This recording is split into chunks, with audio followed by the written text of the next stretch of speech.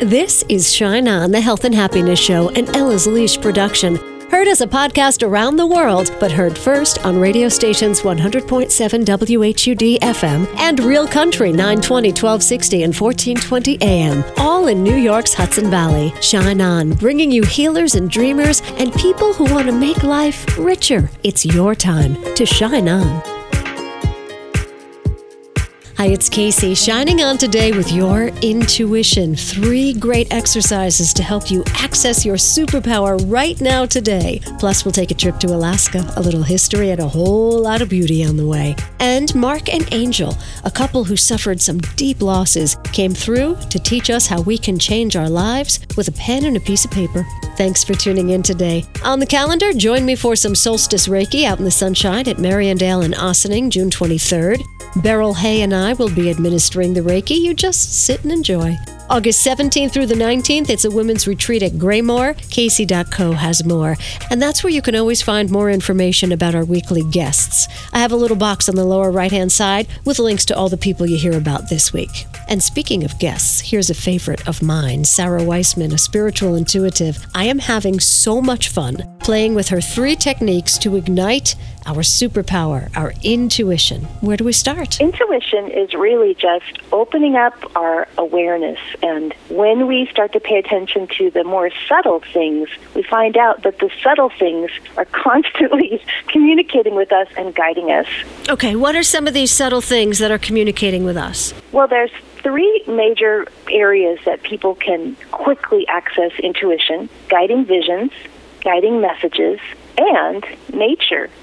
Guiding visions you see in your mind's eye, guiding messages you could use in writing, or you could use in what I call your mind's ear. And nature, of course, is all that beauty and glory all around us that shows up unexpectedly with little signs and synchronicities. Okay. I'm all over the nature signs. I got that one. But what is a guiding vision? Have I ever had one, or how do I help myself have one? You know, a lot of people meditate as a practice, and that's a wonderful practice where you go in and go into a bliss state for a longer period of time. But you can also just scoot into that meditative space very quickly, like for a minute or a couple minutes. Basically, you just you ask a question you're interested in finding out, you close your eyes, you do a little breathing, you relax, and then you literally just let a vision pop into your mind. And the way the universe works is with visions that are symbolic. So say you asked a question, how am I doing? And your vision was maybe an apple. The apple could mean, it's symbolic. It could mean something about health. It could mean something about apples are related to teachers. It could be something about, eat more apples or go to an apple farm. But that symbolic meaning is going to be something that makes sense to you. Oh, okay. All right. Geez, I never tried that. Do you do it often? Oh, yeah. I teach lots of people sort of a little more in-depth version of that. But what people find is that when they start doing this practice, they think they're going to be making it up in their own mind. But what happens is the mind moves out of the way, and the spirit or the soul or the intuitive self comes forward and provides very different answers than what people thought they would receive. And those answers are, archetypal, symbolic, deep, the kind of deep heart answers that we're looking for. Wow. So I find that fascinating that I could close my eyes, get my mind out of the way, and let spirit or source come through me and give me a picture of an apple or something. Mm-hmm. And yeah. It's not always going to be an apple. Thank goodness. We don't always want apples, but yeah, and sometimes it'll flash onto a memory is another way the vision comes in, or a symbolic thing. But yeah, it's a very rich system. And, it takes a little practice. It does take a little trusting at first, but once you kind of know that sweet spot to go, it's a tool you can use all the time. Right. As how do I figure this one out? Go into a little vision. I get it. So I think the first step would then be taking to yourself to a point of believing that there's a force in the universe that wants to communicate with us. Well, I think, or you could maybe not even have that belief and just practice this and see what happened.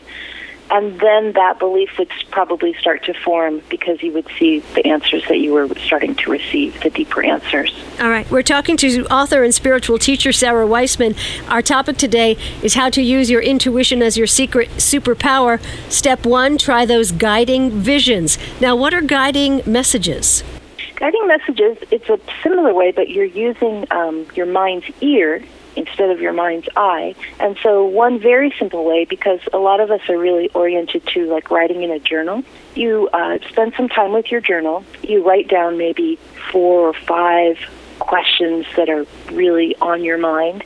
And then you do that same process. You just kind of relax, close your eyes, breathe, and then sort of in this sort of gently relaxed state, you open your eyes and you just start writing the answer to the question. And again, it's like the mind will get out of the way, a different voice or a different wisdom will start to come through that isn't ego-based or what you should do or what your mom says you should do or, whatever it is for people. A different wisdom will come through that is much more powerful and much more important to know. So doing this, using these techniques for guiding visions and guiding messages, will we ever get to the point where we're in communication with the universe without using a gimmick? Sure. That will be the time when, after, it doesn't even take very long, you'll start to just tune into this new system, like using intuition rather than linear, rational thought. You'll use more right brain thought, and you'll begin to just be in a state of kind of flowing to the correct next thing with ease, instead of the old way, make your pro and con list, look at the facts. There's a place for facts in some systems, but for most of us trying to figure out, how do I make my way through my life? The intuitive way of looking at things will provide much more satisfying answers, again, that are heart-based and spirit-based, that take us, on a different path than the linear. So is this knowledge, is it coming from a place deep inside ourselves, or is it coming from outside of ourselves? Well, I believe that those are the same, that my term would be that we're souls, part of collective soul, and so there's no difference. We're not separate. So I think one person I spoke to yesterday said it helps him remember. It helps him remember that he's a soul, or it helps him remember that he's connected to Source in doing this work. All right, and let's talk about now finding signs in nature. How do we do that? Well, nature's really so fun. One example recently, I was riding my bike on a woodsy path, and I was thinking about my 3 kids. And right then, I almost slammed into them. These 3 little raccoons just walked right across the path. And when you think of, the chance of why were the raccoons there when I was there? Why were there 3? Why were they young? And it was just the universe saying, they're all fine. You don't have to worry. You don't have to worry about these kids. Look, here they are, right on the path, right in front of you. Oh, how interesting. So, nature's really fun in terms of a lot of animal signs, a lot of just feeling the essence, like when you're out walking in the woods, just feeling that calmness, so that, again, the mind will go out of the way. You'll be in that relaxed state, and the answers can come to you, like say if you're running or walking or doing something in nature. So it's part of it is the communication, but part of it's how nature takes us to that vibrational state where we're so relaxed, the mind is sort of on break. Yeah. So yesterday I was walking around a beautiful lake, and if I go around 3 times, that's 30 minutes. And I was on my 3rd walk around, and there's this family of Canadian geese, and they just had new babies. So they had moved themselves to the edge of the lake. They had been out swimming in the middle. Now they're on the edge of the lake. And when I went to walk by, they hissed at me. The mom and the dad hissed at me and came towards me. They didn't want me to go near their babies. So I had to go the other way back around the lake to get to my car. Do you think they were trying to tell me something? Well, I would immediately look at, what does that mean to you, this idea of what does it mean that you had to sort of backtrack or repeat your steps to get to your destination. Like you weren't able to go where you were trying to go, and the solution was easy, but you had to backtrack. And I would kind of look at if there's any part of your life where that's happening as a pattern, it might correlate. Wow. All right, I got to think about that. The last thing I want to do is go back and retrace my steps, Sarah Weissman. It's a beautiful journey back, right? You know, it wasn't what we had this idea that backtracking. So beautiful, so beautiful. And I was trying to tell the geese, like mentally, say to them, you're good, you're good. I'm going to, because the 2 days before, this happened 2 days in a row, 3 days in a row, actually. But the 2 days before, I would cut a really wide path around them. And I would say mentally, I'm respecting your space, I'm respecting your family, you know, blessings to your family. But now the grass has grown so high, I didn't want to walk through the high grass because I know there's snakes. Right. Yeah. So instead, to avoid the snakes, I had to, and I didn't want to upset the Canadian geese. I could have just ran right by them and hoped that they didn't bite me in the butt. Well, maybe it's a different meaning too. You know, maybe it's about respecting nature beings, and that's a part of your life. I don't know. There could be a lot of interpretations. Oh, you got me thinking now. I'm glad. Maybe there's a mother and father that I'm annoying somewhere, and they want me to stay away from their kids. I don't know. I don't know, but it's a really interesting way to look at life. I appreciate it very much. So thank you so much for teaching us how to use our intuition as your secret superpower. And you are author and spiritual teacher. And where can we go to learn more?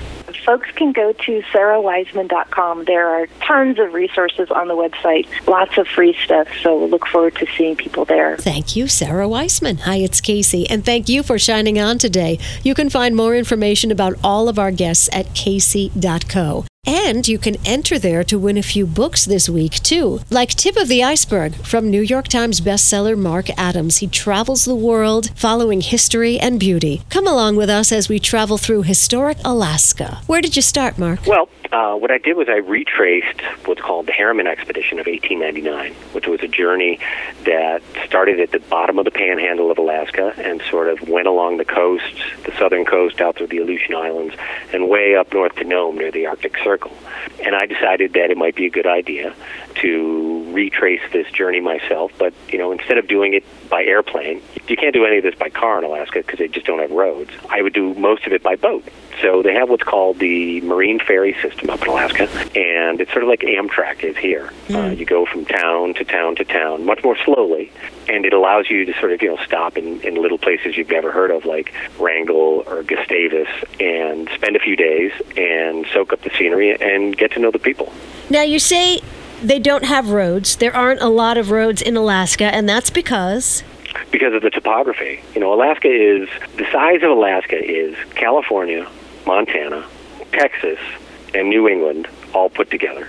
Wow. Yet it has 1/4 the number of miles of roads that Louisiana has. Oh, my. You know, on top of that, add the 10 tallest mountains in the United States. It has 7 individual mountain ranges, nameless rivers, glaciers, you know, and such.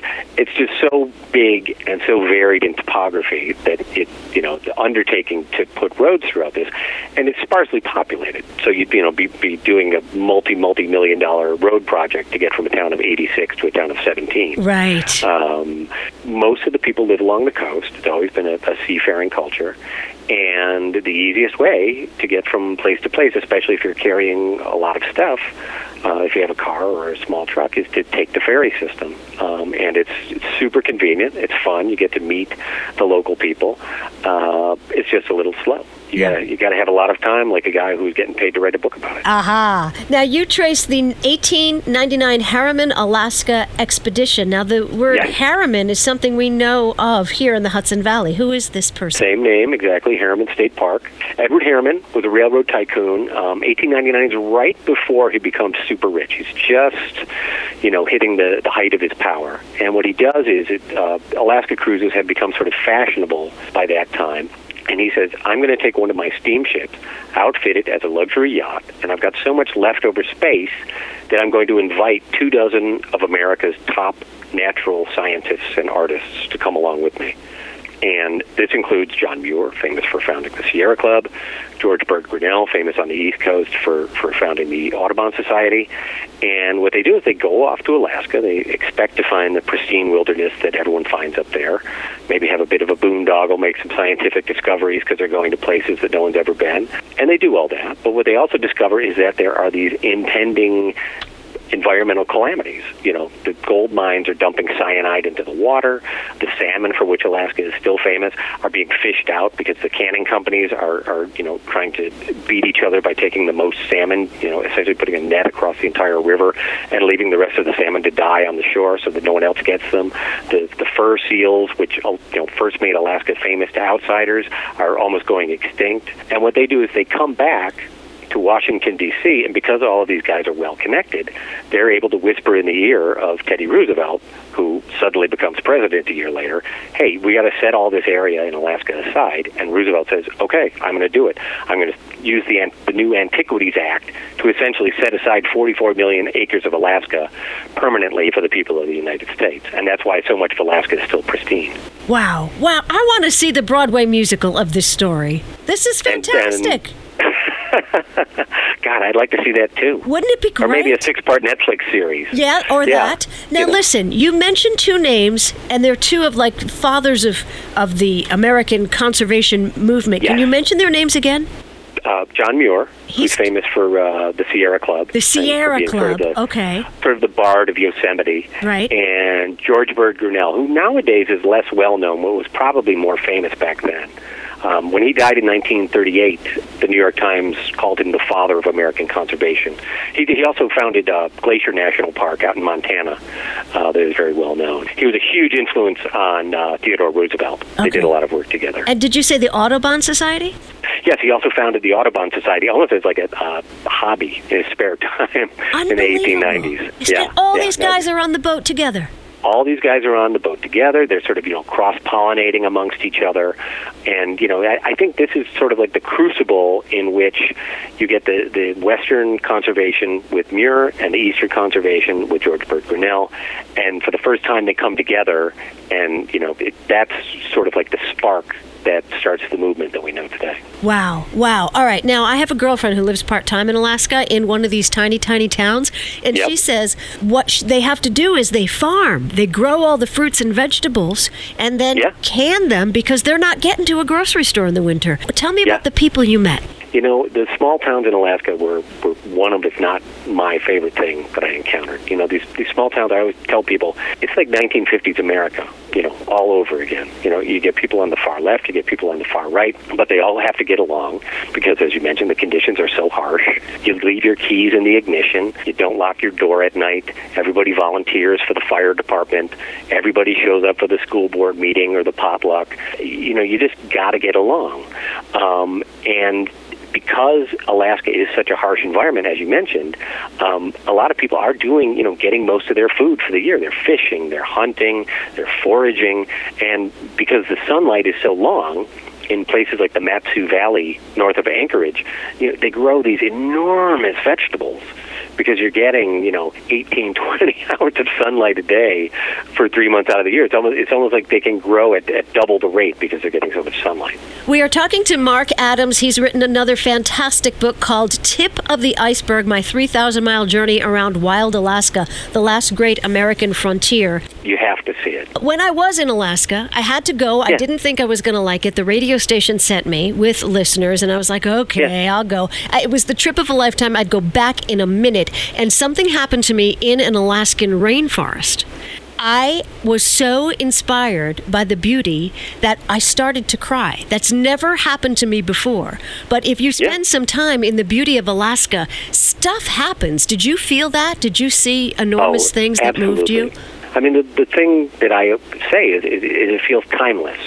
It feels like you've stepped outside of time because it feels like some of these places have always been this way, and with any luck, they'll be this way for a long, long time. You're dealing with mountains, you're dealing with glaciers, you're dealing with geological time, and you can get so far away from civilization that it changes your metabolism. It changes, your way of being in the world. It's unlike anything I've ever seen. The only thing I would compare it to, and I don't know if you've been to the Amazon, but it's very similar in that way. That's just sort of like, lush, ripe growth that occurs, only during the summer in Alaska, obviously, but it's this almost this fecundity that you feel when you're there that you don't feel in other places. Yeah. Geological time. That's the way to describe it. And eagles overhead, and you can see bear in the distance if you're lucky. They're eagles, in the distance. Bears, and moose. not too close. Moose. Yeah. Unbelievable. Oh, it's just phenomenal. Oh, I'm so happy. I might go back right now. Yeah, me too. No, I haven't been to the Amazon yet, but I rely on you to go places and then write about it. Thank you, Mark Adams. Where can we go for more information? Go to my website, markadamsbooks.com. I just love him. And if you'd like to win a copy of Tip of the Iceberg, visit casey.co. Click on Contact. Finally today, meet Mark and Angel Chernoff, creators of Mark and Angel Hack Life. Getting Back to Happy is their new book. After suffering the loss of 2 family members, Mark and Angel had to rewire their lives for happiness. Getting Back to Happy is their book, and they say your pen can change your life when you're feeling good or feeling bad. We'll talk to Mark and Angel right after this. Reiki is the world's most popular form of energy healing. Now you have an opportunity to study Reiki from one of the world's leading Reiki masters. Brett Bevel is an internationally published author and works with some of Hollywood's elite, endorsed by Cariana Naba from Dancing with the Stars. Reiki master Brett Bevel is offering a 1st and 2nd degree Reiki training the weekend of June 29th through July 1st at Omega Institute in Rhinebeck. And if you already have Reiki training, Brett and several leading Reiki authors are offering the Power of Reiki Conference at Omega Institute June 1st through 3rd. There you can learn new techniques to deepen your Reiki practice. Learn more about Brett at brettbevel.com and learn more about these transformational Reiki workshops at eomega.org. That's the Power of Reiki Conference June 1st through 3rd and the Reiki Training Weekend June 29th through July 1st. Find more at brettbevel.com. That's brettbevel.com. Hi, it's Casey. Thanks for listening to Shine On today. Our guests are Angel and Mark Chernoff. Journaling, rituals, and healing practices are all outlined in their book, Back to Happy. One that we really focused on was just having a gratitude journal. Just every night before you go to bed, listing 3 things that you're grateful for. And it can be as simple as, I made it home from work today. I have a spouse who loves me. Yeah, little things like that. I mean, and that's been proven by positive psychology studies again and again. Just, gratitude almost seems like a cliche, but it's not when you practice it consistently, right? When you make it a ritual of looking at those little things, you start to see more of them in your life. You start to identify with them. So that's a huge one. But on the flip side of that, let's go to the complete opposite end. We can't bypass the fact that we have terrible things happen to us, struggles, unexpected adversities, and so forth. And for that, you need to deal with it. You can't just brush it aside, right? We have negative emotions that we have to accept and embrace. And so a totally different kind of journaling would be recording those negative thoughts in the heat of the moment. So you're going through your day, you're feeling the pressure, the anxiety. It doesn't have to be the loss of a loved one. It could be just a bad day, right? If you catch yourself in one of those moments, pause and just write it down. Get it out of your head, 60 seconds, right? Whenever feasible. If you're in a business meeting, maybe not, but most of the time it is feasible. Get it out of your head. Interrupt that thought process and record the honesty of what's going on in your head. Be clear about it. The more honest it is, probably the more ridiculous it'll sound sometimes, but that's okay. Get it out of your head. Then do that as often as you need throughout the week. At the end of the week, maybe on a Saturday morning or something, when you have some time to dedicate to yourself, when you have no pressure, you're calm and collected, open up that journal of thoughts of those tough times during your week. Might sound counterproductive, but you're literally, when you're feeling calm and collected, going back and looking at the most stressful moments in your week. And if you've been honest with yourself, you're going to have a journal of some pretty wild thoughts, and read through them, and then take the one that brings you back to the moment, that stretches you out the most, and evaluate it. Not you're wrong for thinking this, but is this story, is this thought all that's true about you? Like maybe it's like, I'm not good enough for these people, right? Is that true? Like what's the opposite? I am good enough for these people. Can you think of some examples in your life where that's true? And there's plenty of other questions, right? Like, if you could somehow just step, like, or remove that thought from your head. Like what else about that circumstance might you see? Like, what else is there that you're not seeing? Because when we are negative, we are narrowly focused. Mark and Angel on journaling find rituals and healing practices outlined in their book, Getting Back to Happy. Mark and Angel Chernoff enter to win this book and Mark Adams' Tip of the Iceberg, where it says contact at casey.co. Our thought for the day from Dale Carnegie, who said, "Inaction breeds doubt and fear. Action breeds confidence and courage. If you want to conquer fear, do not sit home and think about it. Go out and get busy. Go. Shine on." You've been listening to Shine On, the Health and Happiness Show, for your entertainment only. Heard Sunday mornings on 100.7 WHUD and on Real Country's 920, 1260, and 1420 AM, all in New York's Hudson Valley. Subscribe to Shine On iTunes and SoundCloud, and catch a show anytime at casey.co. That's KACEY.co. Shine on.